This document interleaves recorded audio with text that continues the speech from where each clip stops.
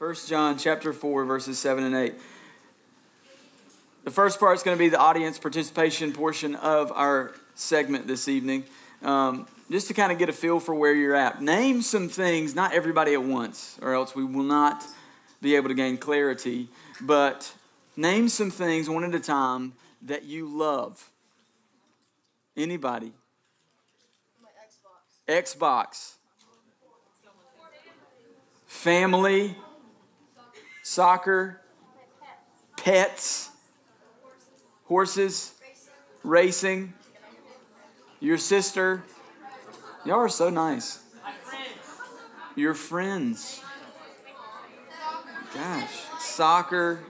Your life. These are all pretty good things. Memes. MEMES. I'm pretty sad that no one said Mexican food.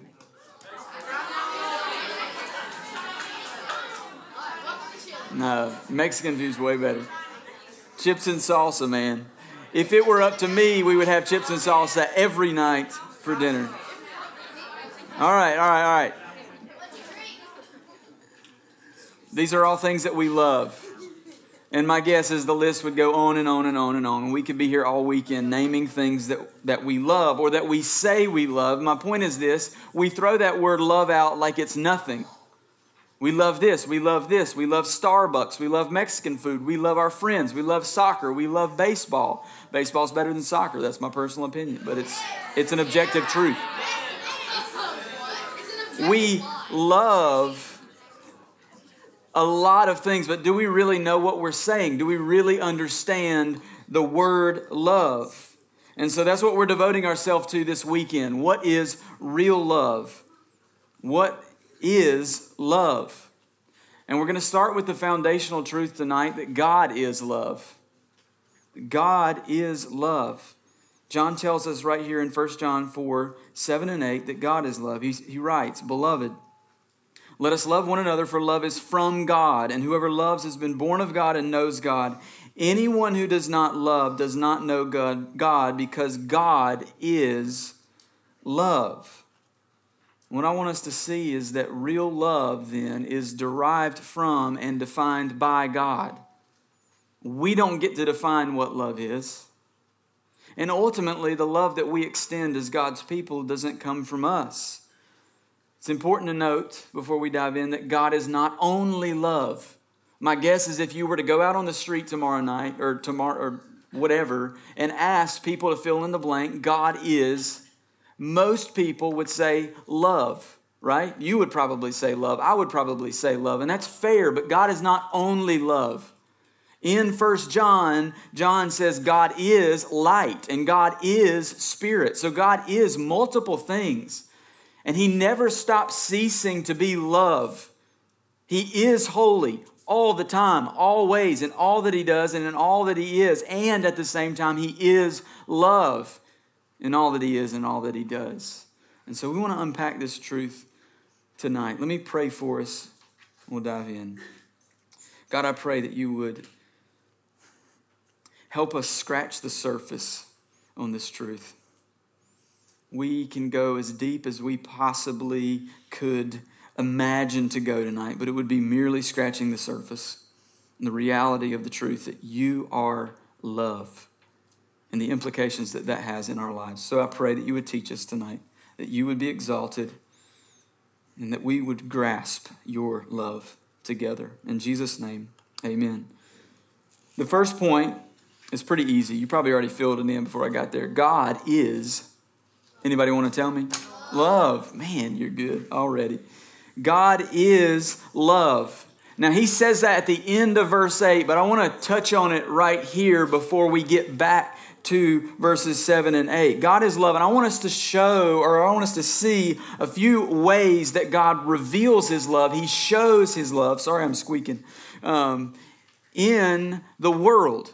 This is a few of the ways, not all of the ways that we see God's love show up in the world. The first way that God loves or extends His love is sustaining love. If you don't know how to spell that, look at the screen. Sustaining love. A couple passages to look at is Matthew 5:45. It says that God makes his sun rise on the evil and on the good, and sends rain on the just and on the unjust. A few verses later in Matthew 6:26, it says, "Look at the birds of the air. They neither sow nor reap nor gather into barns, and yet your heavenly Father feeds them. Are you not more valuable than they?" What the Bible is teaching here is that God sustains the life of all people. God sustains your life right now as we speak. Whether you're in this room and you are coming genuinely wanting to know about the love of God because you care about the things of God, you love Jesus, you love God, or you're in this room and you could care less. You're sitting there waiting for me, tapping your feet. Could he please get done so I can go back out in the rain and splash around in puddles? Both of those people, God is sustaining your life at this very moment. God in his love extends common grace and sustaining love to all of us, to every person. God also extends saving love. John 3:16. Somebody who is in the room and has that verse memorized, will you stand up and cite it for me? Go for it, Nolan.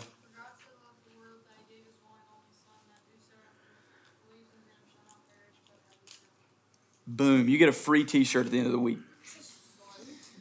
It says real love on it and it's pink.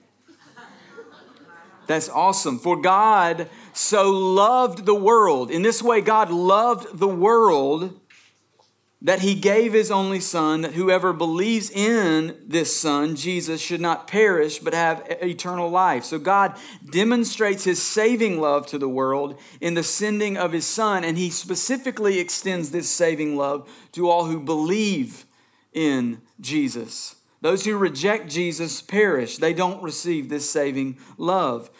Third, God's adopting love. Ephesians 1, verses 4 through 5. In love, at the end of verse 4, it says, he predestined us for adoption to himself as sons through Jesus Christ, according to the purpose of his will.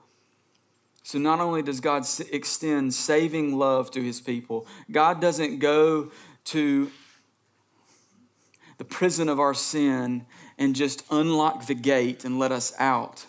God welcomes enemies into his very family. He welcomes us in through Jesus into his family as children. He adopts us in love. Next, we see God's disciplining love. John 15:10 says, if you keep my commandments, you will abide in my love, just as I have kept my Father's commandments and abide in his love. So abiding in the love of God means obeying the commands of God. God gives us commands because he loves us. They are for our good. God did not give rules. God did not give commands to restrict your freedom, but to promote freedom. They're for our good. They are because he loves you. Hebrews 12:10 says that he disciplines us for our good, that we may share his holiness. Not only does God give commands for our good, but he corrects his children for our good. Out of love, God gives commands and God corrects his children because he loves. The last love that I want you to see here is unending love. This is so good. When God extends his saving, adopting, disciplining love on a person, it does not run out. It never, ever runs out. Romans 8:38 through 39 says, for I am sure that neither death nor life, nor angels nor rulers, nor things present nor things to come, nor powers, nor height, nor depth, nor anything else in all creation will be able to separate us from the love of God in Christ Jesus our Lord. That is so good. Those of you who are in Christ, there is nothing that you and I could ever do to make God love us less. To make God say, I don't love you anymore. I loved you at the beginning when you had your act together, but now there is nothing, for those of us who are trusting in Christ alone, there is nothing that we can do that will make God say, I'm done with you. Never, ever ends. Now, it's important to understand here that saving, adopting, disciplining, and unending love are only extended to God's people, only extended to those who have repented of their sins and trusted in Christ alone for their salvation. Sustaining love, the first love we talked about at the beginning, is for all people. But hear me, it is only extended for a season to those who do not know Christ. For those of you in this room right now who have rejected Christ, God is extending His sustaining love to you. But there will come a time, if you do not repent and turn from your sin and turn to Christ, His sustaining love will run out. He will sustain you no more. So this is a plea that for those of you who are in the room that you just came to meet a girl, or you just came to meet a boy, or you're just here for a weekend at the beach, or you're here because your mama made you be here, I pray that you would know more than just the sustaining love of God. That you would know the unending, saving, adopting, disciplining love of God that brings you into His family and never lets you go. He simply says, do you repent of your sin, run to Christ, and be saved. So knowing God is of supreme importance when it comes to understanding, grasping, and being involved in the love of God. So John writes, verse 7, Beloved, let us love one another, for love is from God, and whoever loves has been born of God and knows God. The second point I want us to see is that those who know God love people. That's John's point in verse 7. Those who know God love people. Now there's a command in this verse. Beloved, let us love one another. That word beloved is for Christians. He's writing to believers. This is not a command to unbelievers to love one another. God doesn't expect you to love one another because you don't possess the power to love one another, who is God in you. This is a command to Christians. And the command is to love one another. We're going to get more into that on Sunday night, but that's the command. The reason He gives us this command is because love is from God. And then John gives some clarity as to who will obey this command. He says, whoever actually loves, has been born of God and knows God. So, a couple of questions. What does it mean to be born of God? It's kind of a big theological thing, and it's sort of weird. But in John 3, if you got a Bible, turn there with me. John chapter 3, Jesus explains it to this dude named Nicodemus. Nicky D. All right? That's his name. In the original Hebrew, it's Nicky D. We translated Nicodemus. I don't know why. All right? So this Nicodemus, or Nicky D, so to speak, he's a Pharisee, and he's intrigued with Jesus.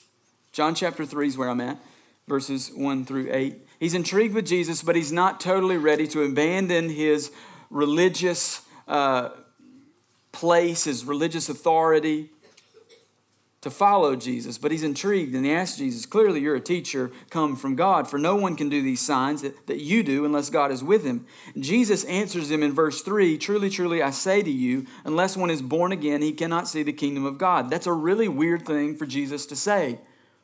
Nicky D gives Jesus a compliment. You seem like a really good teacher from God, Jesus. And Jesus is like, unless you're born again, you can't see the kingdom of God. Unless you're born again, you can't go to heaven. This is really weird. So, Nicodemus, obviously confused, as we would be confused, he basically says, how on earth can a person, when they're old and big, go back into their mother's womb and exit out again? Okay? I'm not going to unpack all that, how that works for you, but you can get the image. Okay? You've seen a little baby. That makes sense. But a grown man is not going back in his mama to come back out again. That's the logic here. And Nicodemus is like, this doesn't make any sense. How on earth could I be born again? Jesus is like, you're missing the point. He says, verse 5, truly, truly I say to you, unless one is born of water and the Spirit, he cannot enter the kingdom of God. That which is born of the flesh is flesh, and that which is born of the Spirit is spirit. Do not marvel that I said to you, you must be born again. The wind blows where it wishes, and you hear its sound, but you do not know where it comes from or where it goes. So it is with everyone who is born of the Spirit. Now, there's a little more clarity in John chapter 1. If you flip back a page or two, John tells us in verse 12, but to all who did receive him, who believed in his name, he gave the right to become children of God. Children of God who were born not of blood, nor of the will of flesh, nor of the will of man, but of God. But of God. Essentially, being born again, being born of God is a work of God alone. The God who is love must ultimately cause you and I to be born again. He moves and he works where he wishes. And he causes us to be born again. Second question we've got to ask in light of verse 7 is, it says that everyone who loves has been born of God and knows God. What does it mean to know God? John 17, verse 3, I'll read it for you. But Jesus is praying, and he prays this prayer in verse 3. This is eternal life, that they know you, the only true God, and Jesus Christ, whom you have sent. Knowing God is wrapped up in eternal life. There is no eternal life without knowing God. And this word knowing here means more than just knowing about God. It is knowing God. And it's all tied to receiving Christ. Trusting Christ. Maybe you're here and you're asking questions like, am I born of God? You just said that it's of God. Am I born of God? Do I truly know God? Have I truly received Christ? I hope you're asking those questions, but here's the question John would have us ask. Not necessarily am I born of God, not necessarily have I truly received Christ, but do I love people? I'm not just talking about your friends and your family. If you were there on Wednesday night, I'm not just talking about the easy to love. I'm talking about the hard to love. Jesus said in Matthew 5:46 that if you love those who love you, what reward do you have? The tax collectors do the same thing. In other words, the ungodly do the exact same thing. Everybody loves the easy to love. Everybody loves their friends and family. Everybody loves their circle. But the thing that distinguishes God's people from the rest of the world is that God's people love people they would not normally love were it not for Christ. People who know God actively love people they would never even think about before they knew God. The beauty of the gospel is that natural enemies now love one another because of Jesus. I remember as a college student calling one of my friends and complaining that there was no Christian community in Gastonia. There were Christians around me. There were Christians in my Sunday school class, and I remember complaining to him. I just don't have anything in common really with these people. And my friend rebuked me, and I'm so grateful for this. He said, "Are the people in your Sunday school class Christians?" And I said, "Yeah." And he said, "Then you have everything in common with them. You have Christ in common with them." I am so grateful that he said those words to me in a moment where I'm tempted to write these Christians off as weird and I can't hang out with them. He said, they're your family forever. You have everything in common with them if you have Christ in common with them. People who know God and are born of God love people. Middle school students, do you feel any love within you towards that person that you naturally dislike? Do you feel any love within you to that person that is so irritating, that person that you wish would not sit beside you tomorrow night in service? Do you feel any love to that person who is so hurtful to you, who has said so many mean things to you? Do you know a sense of compassion and pity toward that person? Do you pray for that person? This is what love does. Do you feel that with regard to this person? If you are born of God, if you know God, you must, even if you are bad at it. Those who know God love people, but the reverse is true, James tells us, or John tells us. Those who do not know God do not love people. It could not get more clear than John makes it. He writes in verse 8, anyone who does not love does not know God, because God is love. I love the clarity. I almost don't have to preach a sermon. You can just read it. If you don't love, you don't know God. And here's the deal. Most every student in this room would affirm the basic truths of Christianity. Most every student in here would affirm those things. God is one. Yep, check. God sent his only son, Jesus. You would agree with that. Jesus lived the perfect life. You would agree with that. Died for my sins on the cross. You would agree with that. Rose from the grave 3 days later. You would agree with that. That salvation comes through repentance of sin and faith alone, in Christ alone, by God's grace alone. You would agree with that. And on down the line of basic Christianity that you have to believe to be a Christian, you would say, check, check, check, check, check. But my concern is that while most of you know these facts about God, my fear is that some of you, maybe many of you, don't actually know God. Knowing God is not simply knowing all the right facts about Him. Truly knowing God shows up in the reality that we actually love other people. You can know all the right things about God and be a million miles away from knowing Him. One of the scariest verses in the entire Bible is James 2:19, where it says, the demons believe all the right things about God, and yet they shudder. That means they are horrified. Why are they horrified? Because they know that their knowledge of God won't change the fact that they will spend an eternity away from His presence in absolute torment. Though they know all the facts about God, they hate God and they hate people. That's why they're horrified. Do you know all the facts about God and yet you're totally unmoved by Him and indifferent towards other people?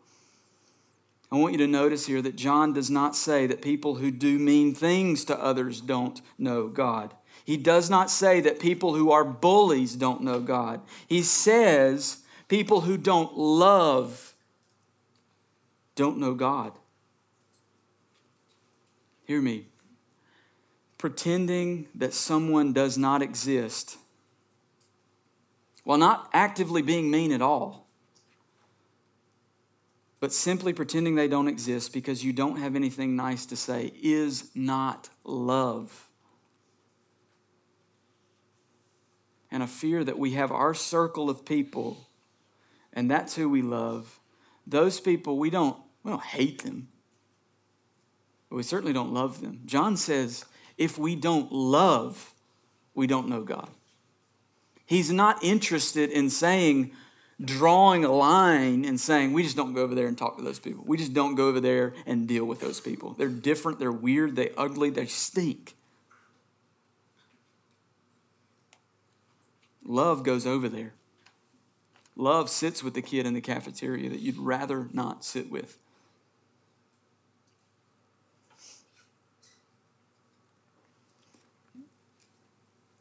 Do the things that you know about God actually change the way you relate to God and people? If they don't, what's the point of Christianity? What's the point of wasting your weekend here? If you don't love people, you don't know God. Why? Back to where we began. Because God is love.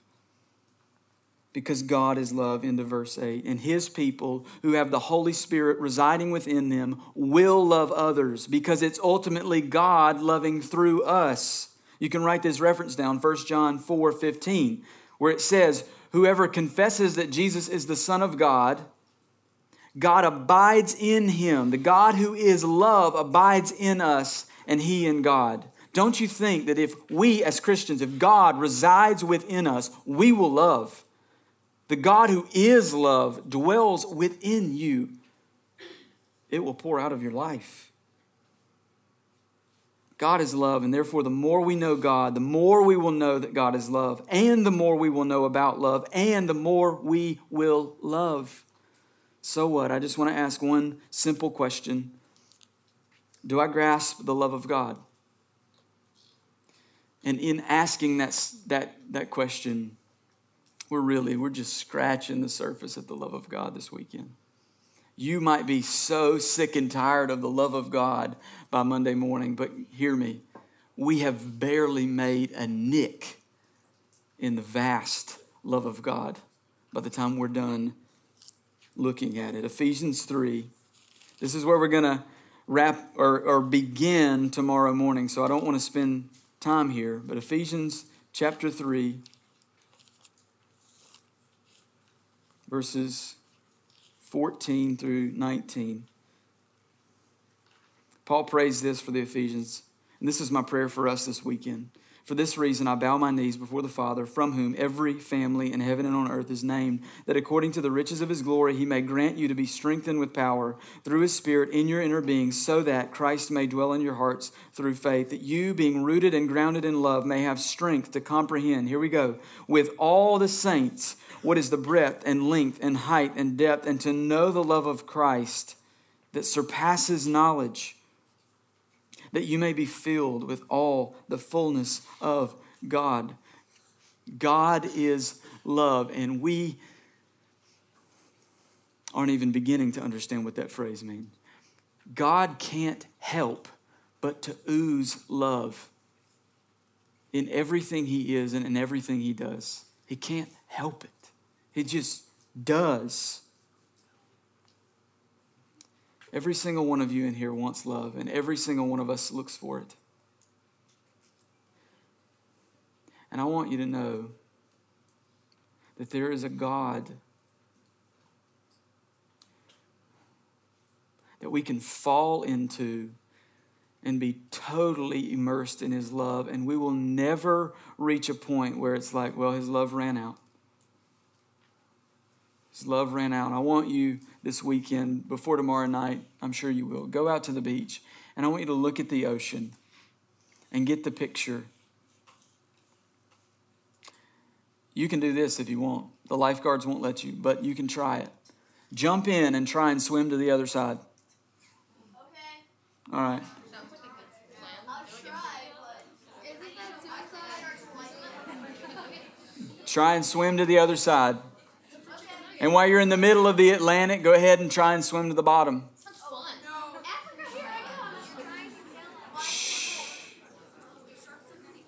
Before 6th grade boys legitimately kill themselves. I want you to think about this. You won't make it. You won't make it. And that, listen, that is just a speck compared to the love of God. You'll never reach the end of the love of God. You'll never reach the heights of the love of God. You'll never reach the depths of the love of God. You can swim in it forever and ever and ever and ever, and you will never say, I've arrived. I've come to the end. There's no more left. God is love, and I pray that we would begin to grasp that together this weekend. Let's pray together.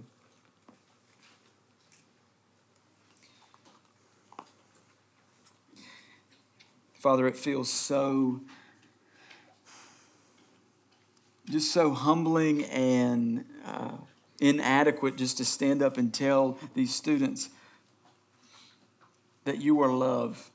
I don't even fully understand. None of us fully understand what that means. We will continually, forever and ever, as your people, be learning more of what that means. Your love is a well that will never, ever run dry. And so, God, as we look for love and run for love in all these various places and all these various people, I pray that we would cast all that aside this weekend and that we would totally immerse ourselves in your love, displayed for us on the cross, and that you would satisfy our hearts in your never-ending, never-failing love. God, I pray for your grace. In Jesus' name. Amen.